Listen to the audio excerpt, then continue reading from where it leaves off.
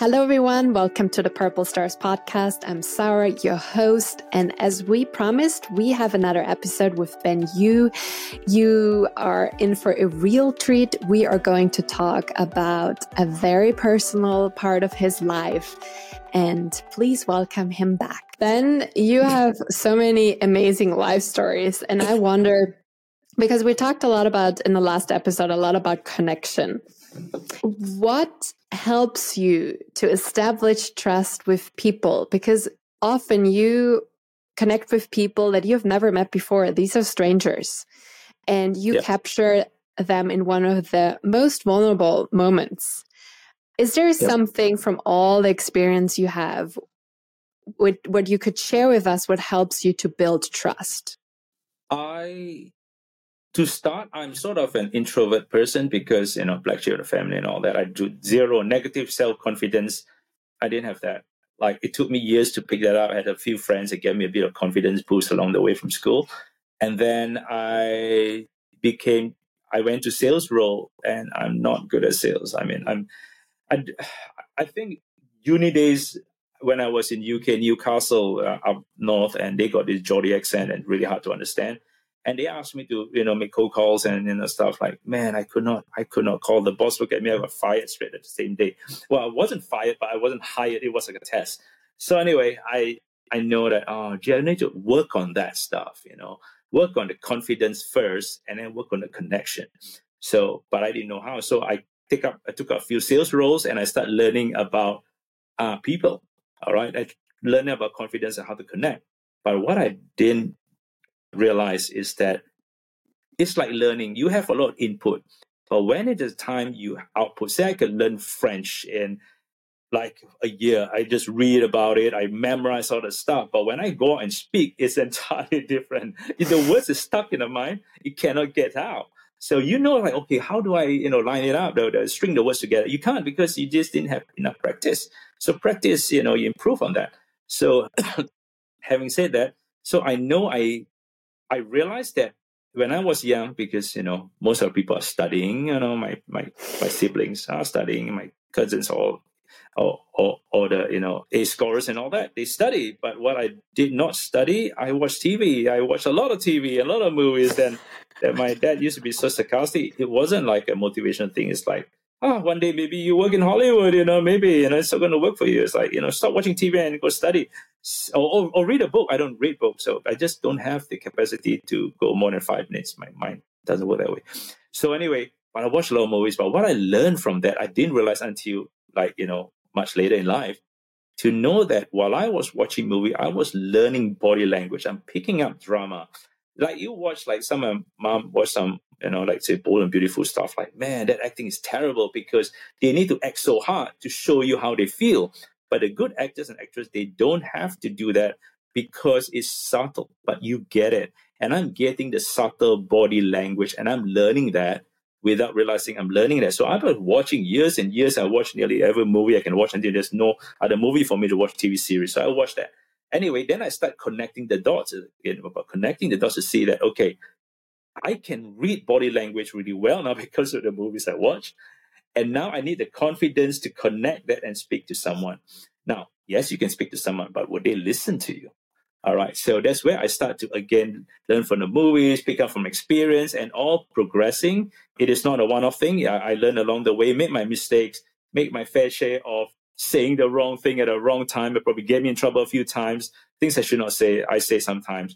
So anyway, as I learn along the way, I learn on how to connect with people. So that's another piece of the puzzle for me to, now I got a bit more confidence. I know how to read body language, but how do I connect? So then I realized one thing that I have, I think it could be a tiny gift that I have, is I'm curious about people. I want to learn something from someone when I speak to, say, even, anyone I met on the street or you even, anyone that I cross paths with. I always believe, I don't care how young they are or which industry they are in or whoever they are. I know sometimes, most of the time, I can learn something from them, even if it's a small thing. I'm just waiting to pick out the keywords or key point could inspire me. So when I have a chat with people, I listen. I ask the question that not like a journalist would ask, to try to pick something else to talk about or be controversial about it. No, I genuinely interested with that in that person's story. And like, for example, I like to talk about passion, like how this project came about. It's just having a conversation first, but because I'm curious, I want to learn myself. Like, why do you do what you do today? Why? What is your why? Why do you do this? And then they start saying, "Oh, actually, no one asked me that in many years. I know that, I knew that, but I moved on from there and I started doing that. So you asking me reignited my passion, or let me share my story, how I got started." And it's like, I like the story.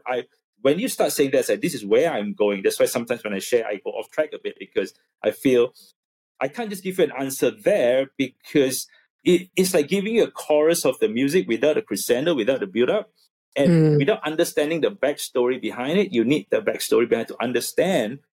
So I needed that, and I learned from there to genuinely listen and understand. So I guess to answer your question, like how I connect with people, is I genuinely like to know more about a person and in their life. It's not about what you achieve, it's what got you there. What is the voice in your head that you think I can learn from? And to know that, like, sometimes I open up a bit, or it depends, because that's where the learning body language works. Some people just don't want to talk. You know what? You can't apply the same technique for everyone. It doesn't work that way. When I look at someone and say, no, I'm not going to go there. There are some people I found, like, say, I shoot on a wedding day. When I rock up, there are people that shoot 3-4 weddings like back to back, and good for them. They do that. I don't. I like 1 or 2 max a week. I try, if possible, only once a week, because I want to build that up. I look forward for the wedding, that rather than I rock up the next day for your wedding and say, how was yesterday? Well, I don't know. I finished at 2 a.m. in the morning. I'm very tired, but yeah, today's your wedding. So how do you feel? Not so good, right? Because, man, I gave 110% yesterday. So maybe I got like 5% left. How do I build that up? Trust me, that's not going to work. Seriously, you don't have the energy and capacity to do that. Even your number one triathlon athlete and all that, it's just your mind. It's not a physical thing. It's also the mind thing. So when I rock up, I look forward. And there are many weddings when I rock up, the bright energy was low. It's really low, because obviously it's stressed out. Is my dress not ready? And this and that. You get all that. But when I rock up with energy to say, hey, everybody, what's up? And I like blah, blah, blah. So I lift up and my role as a photographer is not just to capture that whatever happening. I need to lift the energy up, give it a bit of pumping, and say, hey, you look good. What is this? Oh, the dress. Oh my God, it's amazing. Check out the ring. How heavy is this? I come in with stupid jokes and all that, just to lift the atmosphere. I want to start laughing a bit, having some fun. That's where I can start capturing happiness or interesting vibe, or just fun, or just the energy levels. They may not be laughing, but at least it's more positive. It is more lively, and my image captures that. But there are photographers who likes a bit of melancholy vibe, bit of dark, moody, sorry, which is good. But that's not me. Everyone have a different voice. So my voice is energy, laughing, a lot of jokes. And the funny thing is, I throw some dirty jokes sometimes, because people seem to like that. So they laugh, and it's like, oh my God, he just said that, and blah, blah, blah. We laugh, but I don't just throw dirty jokes and make you laugh, because I need to know if it's safe to do that first. So I sort of set my line and, test the water a bit. I say, oh, they are good. I can't just, I say, I built that up progressively. So throughout the day, I can say anything I like, make anyone laugh, and then get all the best shots. And when it's time to get romantic, I'll say, something that, set them a bit of a scene and all that. Then I make them laugh again. Then the laughter with a close-up shot. So I sort of created all that moments, but it's candid. And when my second shooter sort of tried what I did, it didn't happen, and it felt really awkward, because he did not build that up. He did not build the trust and connection yet. And he is not me. I mean, he can do his way, but you can't use my joke this way, because it sounds wrong and awkward, wrong place, wrong time. And he did. I'm like, oh my God, you just say that. You can't say that. But I can, because I build up from the morning. So it's about building the trust to know that I'm a friendly person. Whatever I say, whatever I share, whatever question I ask, you don't have to answer. You don't have to act it out. You don't have to follow what I do. For me, it's just pitching and trying to loosen your grip in a way to hopefully you have more fun.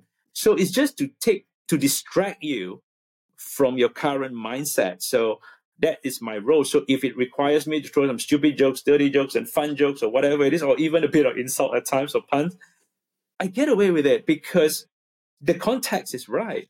Even it sounds wrong, but the context is right. But obviously, I'm quite careful with what I say. I say that, but I think and I test the water first. So that's how I connect with people. Even for commercial shoot, I do a lot of, well, I wouldn't say I do a lot. I did some corporate headshots when I first said no to. And then I said, everyone said, oh, it's a corporate headshot, so boring. The CEO come in with a very unhappy face. Why the hell I'm doing this? Why do I need to do this? Because my comms department said I needed this. So he come here as a really long face. I'm like, hey, how's your day today? I was like, oh, I don't know. I just need to get it done with.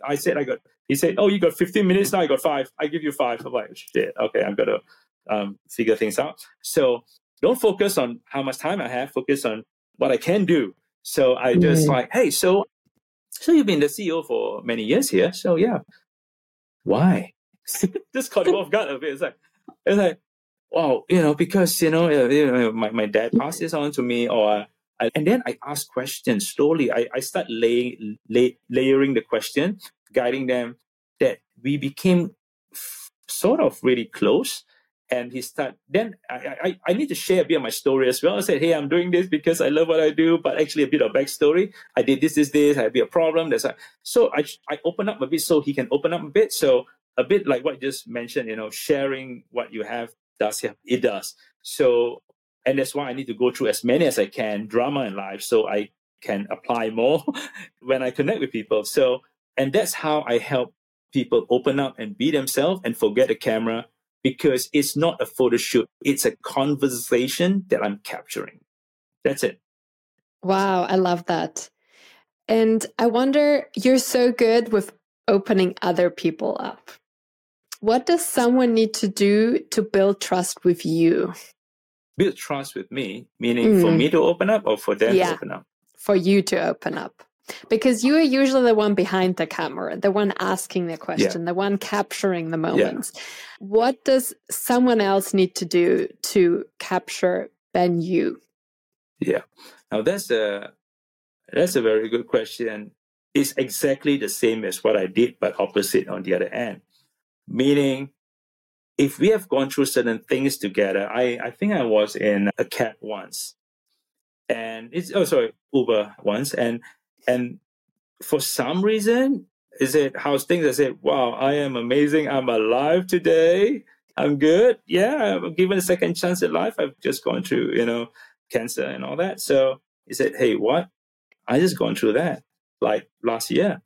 No, sorry, not last year. It's probably 5 years. I can't remember the whole thing.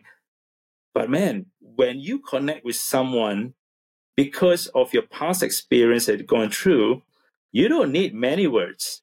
Like from a survivor to another, from another dramatic things they've gone through with another. So when you connect, you don't need to experience, you don't need to share the pain or the challenges or the journey. We get it without words.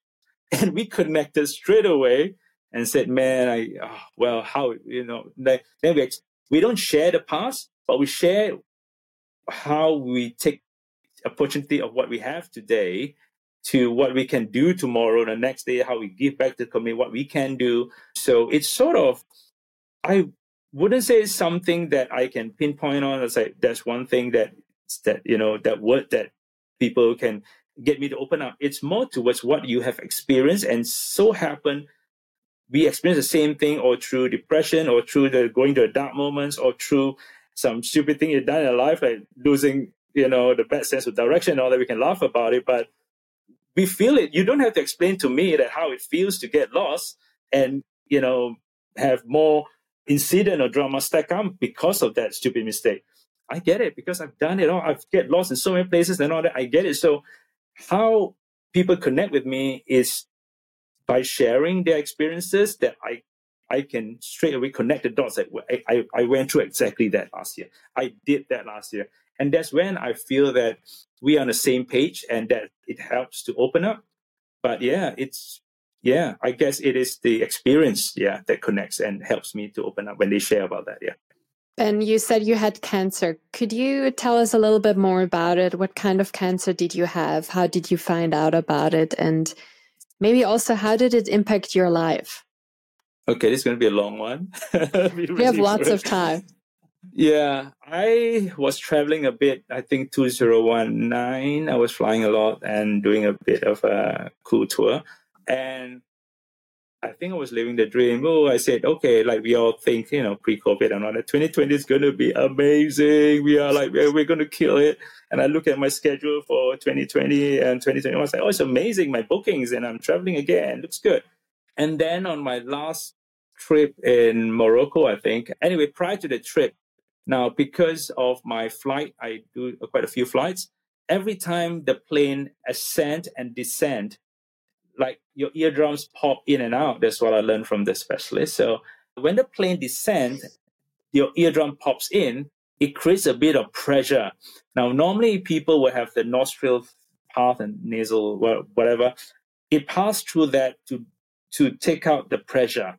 That's why your ear pops, so that sort of works. Well, my ear did not pop for a day, first 3 hours, then a day, a week, a month, 3 months. Man, it's been 5 months, it did not pop, and it hurts like hell when it descends every time.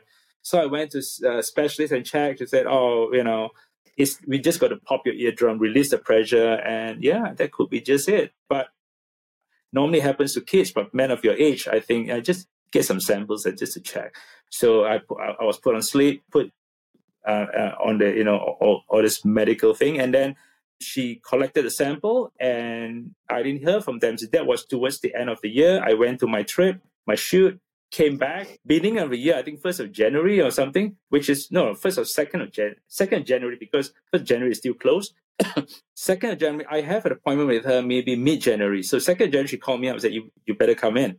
I'm like, I got no thoughts because I feel 2020 is going to be amazing. That was before COVID hit, Australia as well. So, and I went there and she sat me down and said, Ben, yes, you have cancer, because there was a bit of doubt there at first, but I still wasn't prepared for that. Now, the next intelligent question, like everyone would have asked, and I watch a lot of movies to know that the question you should always ask is, how much time do you have? I forgot to ask that. I was in deep shock. I could not believe my ears. And the first thing I think of wasn't like, how much time do I left? It's like, man, I got a wedding next week. I got a few weddings out line up. How do I shoot a wedding? I'm just thinking about clients and my work. I forgot to ask that. So I was so shocked. They said, I might take this report and go home and process that. So I came home and I spoke to my wife. I told my wife that I had cancer. She could not believe me. She thought I was joking, or I was lying. I kept saying, no, this is real. This is real. She could not. Many times. I showed the moment I took a report, it's like, oh yeah, it looks like it's real. It's going. Then she asked me. I think she asked me. I'm quite sure she asked me, how much time do I have? Like, I forgot to ask that question. I forgot to ask that one important question. How much time do I have? So I'm like, okay, I got to call up my specialist, but she's so busy until next week she can meet me. So I won't be meeting her until next week. And for the next 2 to 3 days, I look at my kids, my wife, like it's the last time. I don't know if I'm going to live a day, a week, a month, a year. I don't know all that. I don't know if I got time to how much time do I have left? I didn't know that. And that was hard, because that roller coaster ride, just when I thought I've experienced it all, done all the crazy thing in my life, that was next level stuff. For the first time, well, probably not the first time, but I would say the first time that big, that I have no control of my life at all. There's nothing I can do. Just let go and let God, or whatever comes, just take it, because I can't do anything about it. It doesn't matter if you start working out and get you healthy. It's not going to change the fact that you're probably going to die. Just when? Like today, tomorrow, next week? So that few days was crazy. I've never experienced that before. And then I was lucky in the sense that the report also was sent to my GP. So I saw my GP a few days later. And then he said, Ben, you got time. It's all right. You got more than 2 years. Your clock haven't started taking it. So you have time. So that is like, okay, so I got to set up my will, check out my savings and plan out financially, prep for my family. But yeah, at least I had time. I feel that, okay, I got time to prep now. I got 2 years. Come on, I got to work this out. Well, more than 2 years. Oh, well, from what he said. So I start planning, what I need to do. So when I met the specialist, then they refer me to the oncologist and they say, but you're good. I mean, it's very treatable. It's stage 1. It's like, oh, sounds good. I was lucky because it was found early. So the cancer is in my nasal something. So honestly, I can't remember the whole lengthy name of nasal pharynx or something. It's somewhere in there between the nose and the ear and all that.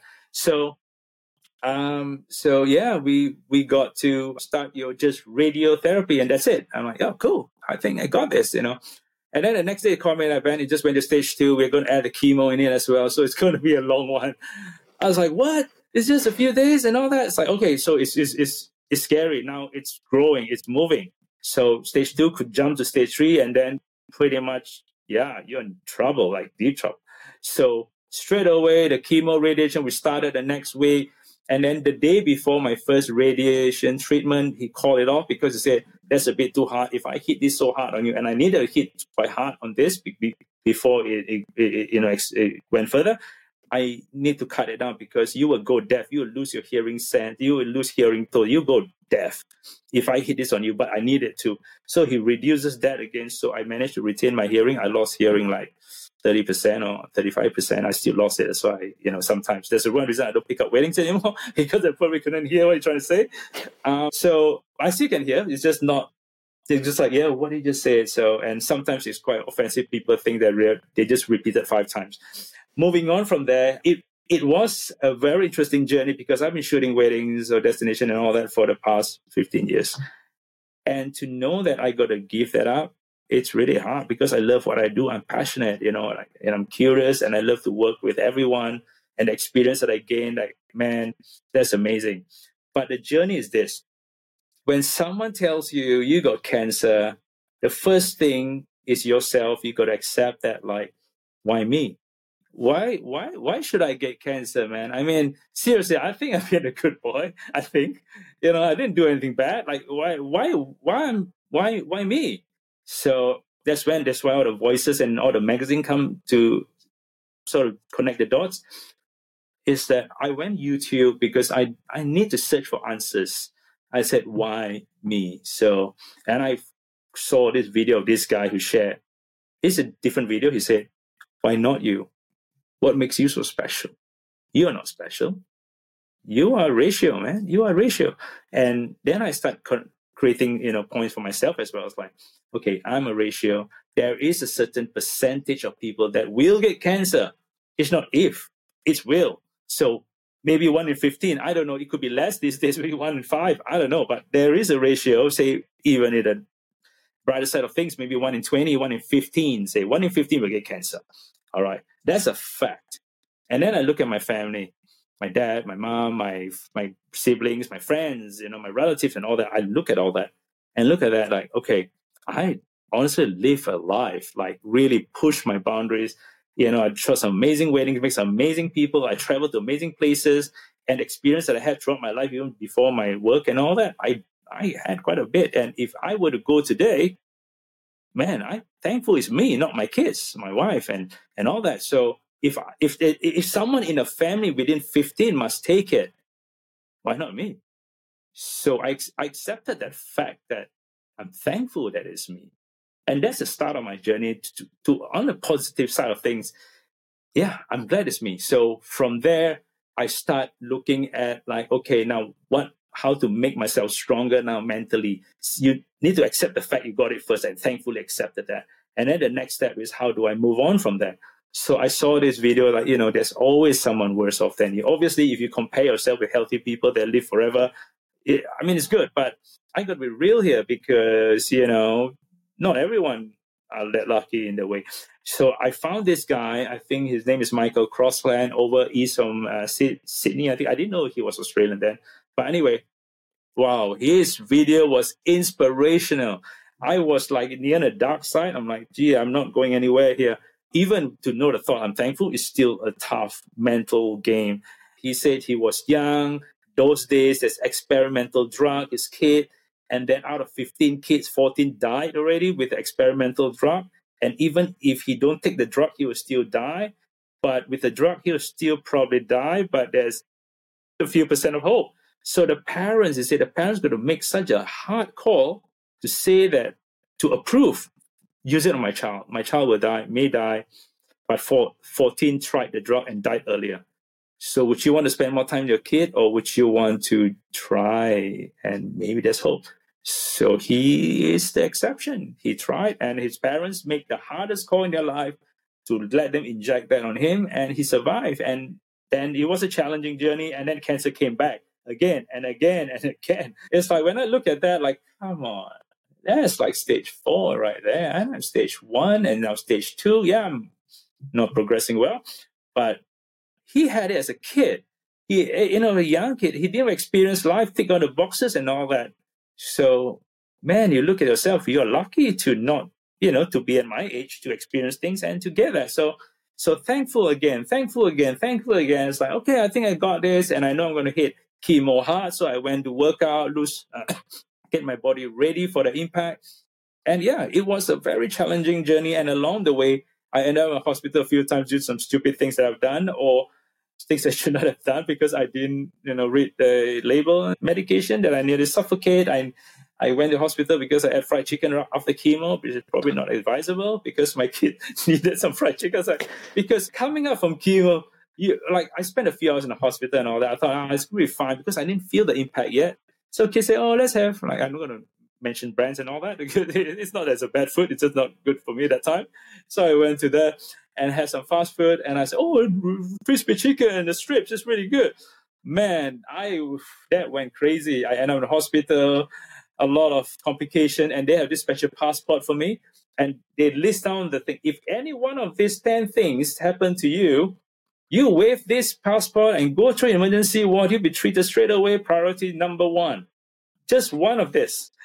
When I was going through it, sweating and blood and bleeding and all that stuff, I was thinking 3-4 parts of it. Like, I think I need to go to the hospital. I'm not doing so well.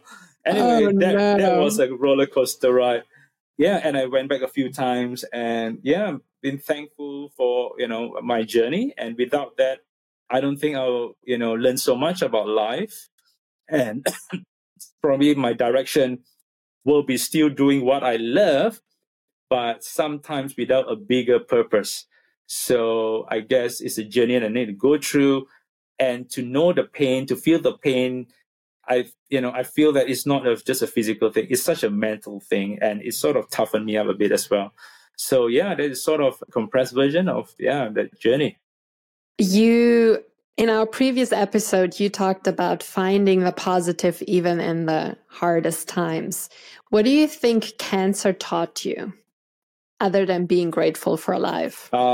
Cancer taught me to have a balance in life. That's number 1. It doesn't matter how successful you are in whatever field that you do. It's about having a balance in life with a family and your goal in life that you want to achieve. And to also have a very clear end goal. Like, say, if I'm still shooting Destination Wedding for nearly another 5 years or whatever years that I want to do, you keep doing. It's not I won't call it a rat race because you still enjoy what you do, you're passionate about. But what's your end goal you want to achieve? So for me, I have the experience. I've done this, I've done that, but what I want to do at the end of what I want to, I would say leave a legacy behind is a bit big. It's more to what can I help? And given a second chance of life, I feel that I need to give back, because I feel that if I don't use this opportunity to help others in the community, or I do a lot of pro bono work and all that, I do what I need to do, because I feel that the moment I stop doing that, maybe I'm not needed so much in the world, so I've probably taken off again. So I need to pursue my dream in a direction where I could benefit and help others as well. It's not just my dream now. It's like what I can give back, what I can inspire That's where the message of the book and all that comes in play, where I feel that I want to share the voices in my head and all the inspiring people's head to others, to help someone who probably going through this or worse, or along that line to get off the edge, and to find a positive way of looking at things, and to understand that how you connect the dots to find your path. Like I just mentioned, loosening the grip, you get off track and all that. Yeah, that's all it's going to happen. So just you need to figure that out. So that cancer journey opened up my mind to a lot of things. But in summary, good balance and purpose in life just got really clear very quickly. Some people take forever to figure out. Some people take 50 years, 60 years to figure that out. What's my true purpose in life? Well, I got there really quickly, because when you got so little time, you start thinking quick. So I start thinking really quick, like, this is where I want to see myself, what I see myself doing. So and that wasn't in my plan earlier. It became my plan. It's beautiful how you say you want to give back. And I know you speak to the soul of a lot of people. And we read in your bio where you said colors are the language that is the language that speaks to the soul. Could you talk a little bit more about your fascination when it comes to colors and how they have the power to evoke emotions? I would say it's sort of, now, whether we like what you're wearing, purple, and I wear black, but my favorite color is navy for, whatever that is. Now, everyone have a different color or preference that make them happy, make them feel at home, make them feel at ease. And every color could change along the way. Sometimes, I have enough blue now and try different color. Yeah, we pivot, we change, colors along the way. So it could change. It's an evolving stage. But at a certain point, you will know what color you like. So sometimes you feel that, for example, you rock up to office like, oh, it's a corporate office. Everyone wear dark and moody and sad and corporate and serious. And then this lady come in with yellow, like bright yellow, and what happens with everyone's eyes? It lit up everyone's eyes. And some could in a bad way, some good way. It doesn't matter what way. It did light up people's lives. Suddenly everyone just wake up like, whoa, that's bold. Or a man just walk in there in a pink suit. Like, what? That's bold. And it could be a topic of conversation. It could change the conversation altogether. Like, we are talking about, the law about this, the political background. Did that guy just wear a pink suit? So it sort of changed the mood and the flow of the day or the mindset of that people or the person at that point of time. So colors have impact on people. When we look at it, like when I ask some people, when I interview, say, oh, blue is good, because when I think of blue, is the color of the beach, the ocean, the sky, it relaxes me. So everyone is connected to different colors. So I wanted to bring that up because it sort of relates to mental health as well, resilience as well. Being in the right place, being in the right time is not just words. It's not just visually, creative portrait. It's also about when you look at the color at a certain point of time where you say you feel down, you don't want to look at black, maybe. So, or maybe dark color, you want to do something bright in your life, like a sunny color, whatever that is that you like, even purple sometimes, because, it could mean about, mental health. So although there is a definition about color, the meaning behind the colors, it's not exactly that meaning sometimes, because everyone's different. Look at colors different, because sometimes you probably have a phobia for certain colors because when you're young, this happened to you and it's in that color. So it's like, I don't want to deal with that anymore. So everyone's different. So I like to bring the element of colors just to give it a bit more variety and to be a holistic approach. Or comprehensive approach to more angles to look at, resilience, mental health, and all that inspiring stories that you can relate more with. Because I could say blue is my favorite color, and wait, that guy is blue too. So I like to, maybe connect. I mean, maybe the word is that is extra one dot to connect. That's extra one dot to connect. So that color is just one more. Yeah. And how do you incorporate colors in your personal life to enhance your mental well-being? Oh, I never actually planned in any way to say, I'm going to wear this, I'm going to do this to use color to enhance myself. But how it enhanced me is when I look at the people around me, when I go out there and look at buildings or things that is sort of inspiring me sometimes in a creative way. When I look at, say, cool murals with punchy colors, or, maybe even look at the construction worker with those, bright PPE attire and just like, whoa, that's pretty bright. But wait a minute, look at the orange cones. If I can use that on my certain aspect of my website, I mean, you just get inspiration from different colors. I don't put the colors on myself to get out there. I open up my mind and my heart to absorb the colors around me, to use that to give me inspiration and maybe occasionally a bit of a positive vibe and all that. But yeah, sometimes for me, colors inspires me because, again, there's a lot of ways you can look at it, the spectrum of colors, like spectrum in life and all that. There's a lot of angles you can look at it. It's how you want to perceive that. So yeah, I guess, but personally for me, it's inspiring to just look at different colors and get reminded of certain things as well. Yeah. This being said, I would love to talk about animals now. You have 2 bunnies. Could you share how do you experience their presence and how do they help you in your life? Maybe even when it comes to your well-being and to find your balance between work and family.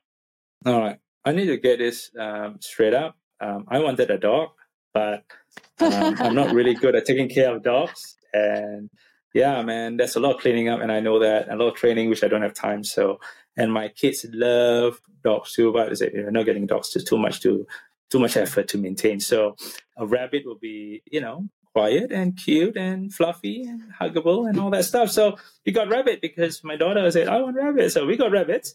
At first I'm like, just another pet to clean up. I love pets, don't get me wrong. I just be realistic. Is someone going to clean up all that mess after that? But I mean, rabbits somehow, every animal is different. Like dogs are friendly, they hug you, they give you a sense of belonging or friendship or whatever. You have that. But bunnies, they don't get really close to you. Like, you can watch the movie, those like Snow White, the animals jump on you. It doesn't work that way in reality. They don't come to you. They just stay there. But they are so calming, and they just sit down there and just look at you. It's like you are their movie. They're watching you as you're watching them, and it's sort of vice versa. And then when you hug them with fluffy hair and all that, the fur and all that, it's relaxing. And because I seldom see them panic unless you hear the big sound and a plane fly past, and then they just jump around. But normally, like 99% of the time, they just sit there. They are so calm with their eyes open. Sometimes they don't even know they're sleeping. So it helps you in a way that sometimes when you feel like, in your energy is a bit low, you just look at them, and I just find it quite calming. I think it helps my family more than myself, to be honest, because I'm working a lot. When I see the kids play or my wife like just cuddle the bunny, I feel, I don't know, it just gives a sense of relaxation. It just gives you a sense of place, or I don't know. It's like a complete part of the family, I guess. Yeah. That's beautiful to hear.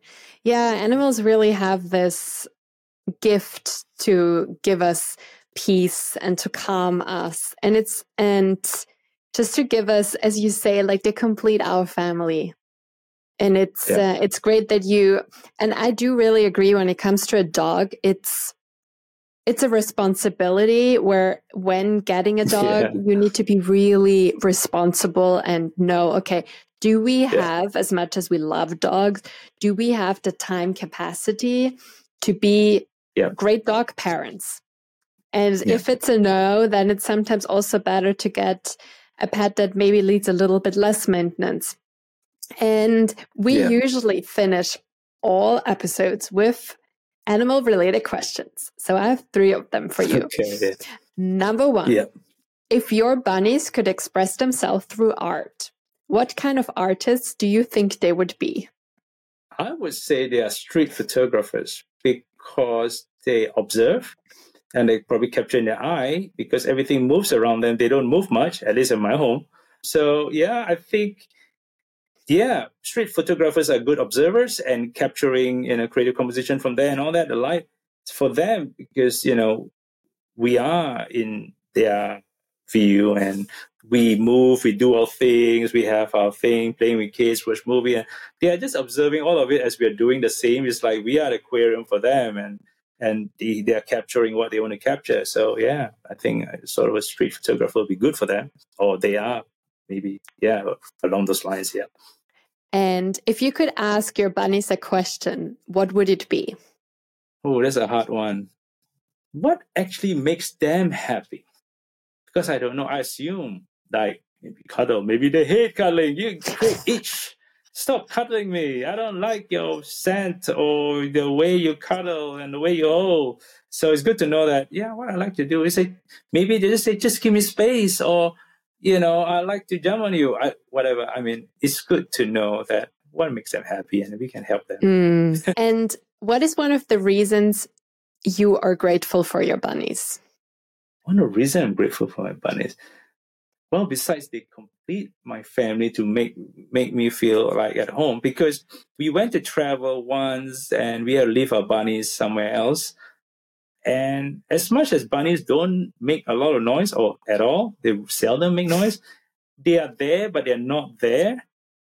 But I still feel the presence somehow, and it feels lively. It feels like sometimes, where kids grow up, they leave the house, and they go to school, and my wife is alone last time and all that. So there's a certain kind of loneliness. Sometimes you feel that the home is just an echo and all that. But when you have some pets, say bunnies, and they don't make noise at all, but that there, sometimes you just look at them, it sort of gives you a bit of comfort, I guess. So yeah, I feel that is why I feel, it's really important to have that, even, it's really quiet animal and all that pet.